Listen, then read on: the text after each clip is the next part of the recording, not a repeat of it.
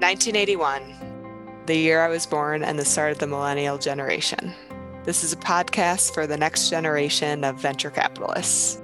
I'm your host, Elizabeth Kraus, and I'm a founding partner at MergeLane. MergeLane invests in exceptional pre-seed to Series A startups and early-stage venture capital funds. And because we've seen the data, we only invest in opportunities led by at least one female leader. I love asking questions, and as an emerging manager, I've had more than enough of them. I started this podcast to find some answers. Enjoy the episode. Hey all, thanks for joining us. I'm Elizabeth Kraus, and I was reminded of something today that I've learned many times, and just when I thought I was getting better at it, realized that it's a constant work in progress. So about 5 years ago, I came home after what had become a typical day. I woke up at 5 a.m. so that I could get an early morning workout in before back-to-back meetings. And I came home about 45 minutes after I had planned because life never seems to fit in perfectly scheduled boxes. And I found that the groceries that I had delivered at the time in which I thought I was going to be home had been smashed into my doormat, smashed all over my front door, and strewn all over my driveway by what I would assume was a bear.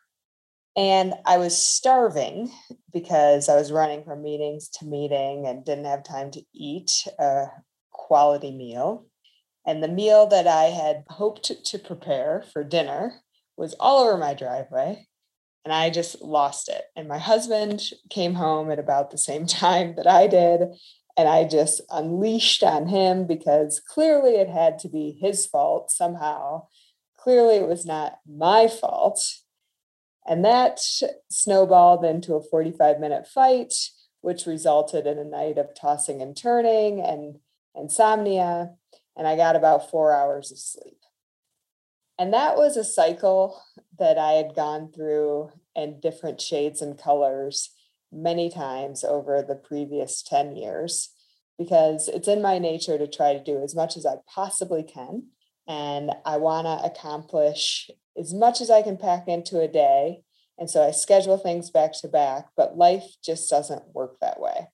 You have to have room for the unexpected. And as our portfolio has grown, that has become much more clear because we have more companies and our companies are maturing and things that we don't expect just come up.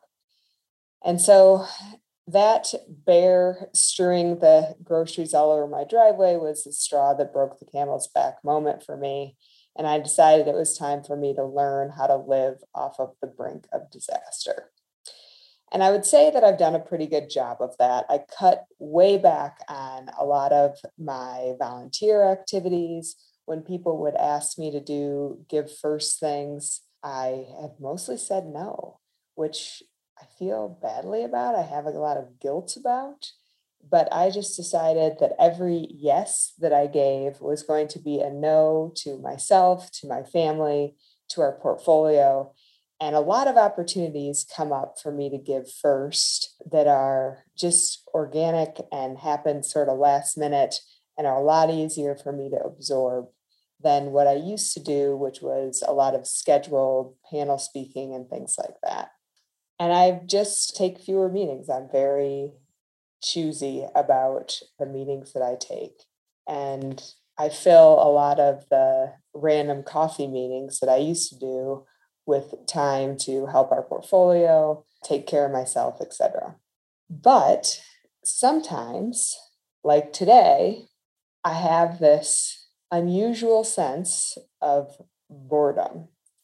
So I never run out of things to do. I never check off everything on my to-do list. But I've learned now that I've scheduled more wiggle room for myself that there's a lot of things that I used to say that I didn't have time to do that, frankly, I just don't want to do.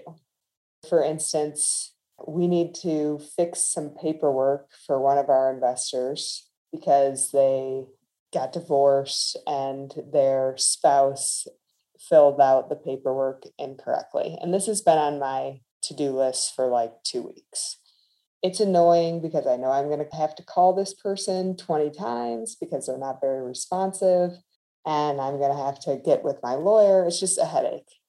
So today, I didn't schedule a lot of meetings because, for whatever reason, Mondays tend to be the days that unexpected things come up, and nothing did come up today. And so I was forced to do that annoying task that I have been putting off. The other thing that this has made me realize is that I am addicted to adrenaline. So the last month has been more like my previous life when I was constantly living on the brink of disaster because we moved. I mentioned this in the previous episode, but we're building a house in Helena, Montana, and the real estate market is incredibly good right now, where we previously owned a home in Boulder, Colorado. So we decided to sell our house close to a year before we will actually move into our new house. And so that was a very lucrative decision for us. I'm glad we made the decision, but it was a huge headache because we had to find a rental and move into the rental, put our stuff in storage, all those things. And so every moment of free time that I wasn't working, I was spending time moving. And something unexpected came up. I also mentioned in the previous episode that I had a cyst removed that we thought was benign. And it turns out it was what was called a borderline tumor, which isn't technically cancer, but can cause problems in the future if it comes back. And that put me into a major tailspin. I had to go to 3 different oncologists and work to get appointments with them. And during a time when I had absolutely zero bandwidth. And I managed to make it through.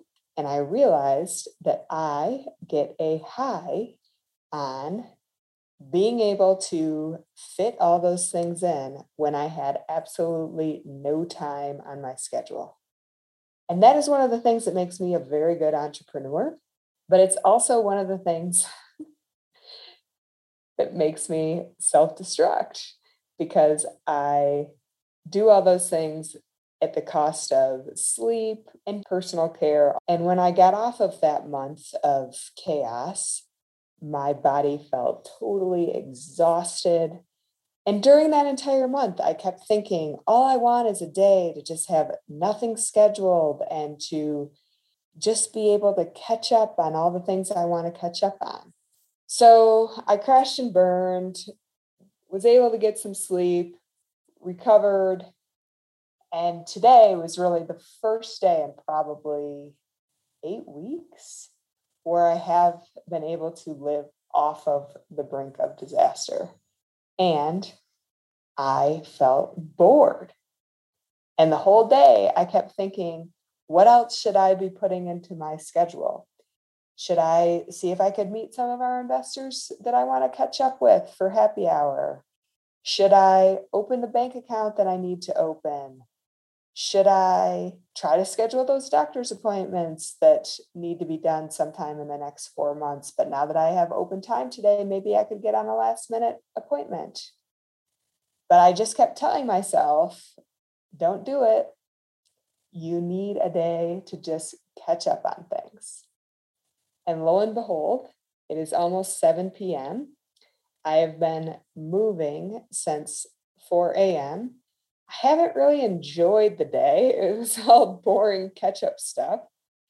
But I'm really glad that I didn't schedule anything else because I got all that stuff off of my to do list.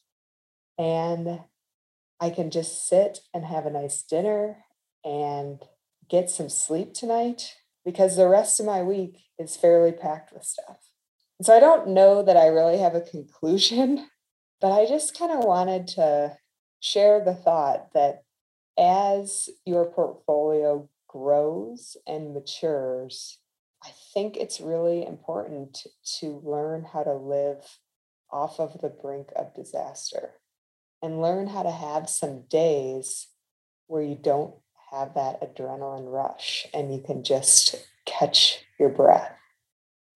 I think part of why I love being a venture capitalist and being involved with entrepreneurs is that I do get that adrenaline rush because there's so much going on and there's so many things that I could do. And everyone around me is moving very fast. And I think if I completely cut that out of my life, I would lose a lot of my fulfillment. And so I think my perfect scenario and the thing that I'm really striving for is to carve out a life where I can have maybe 2 to 3 days a week that are adrenaline packed, fun, interactive, and then have 2 to 3 days a week where I can just catch my breath. And if you guys have any tips for how to maintain that, I'd love to hear them. I also want to just reiterate what I said before, which is that every yes that you say is a no to something else. Now that I've kind of got through this health scare and the move, I'm going to take another inventory of the things that I want to say yes to and the things that I want to say no to. I'm excited because I think I can say yes to some more things. I've been spending a lot of time on me lately, and I think it would feel really good to spend some time helping other people.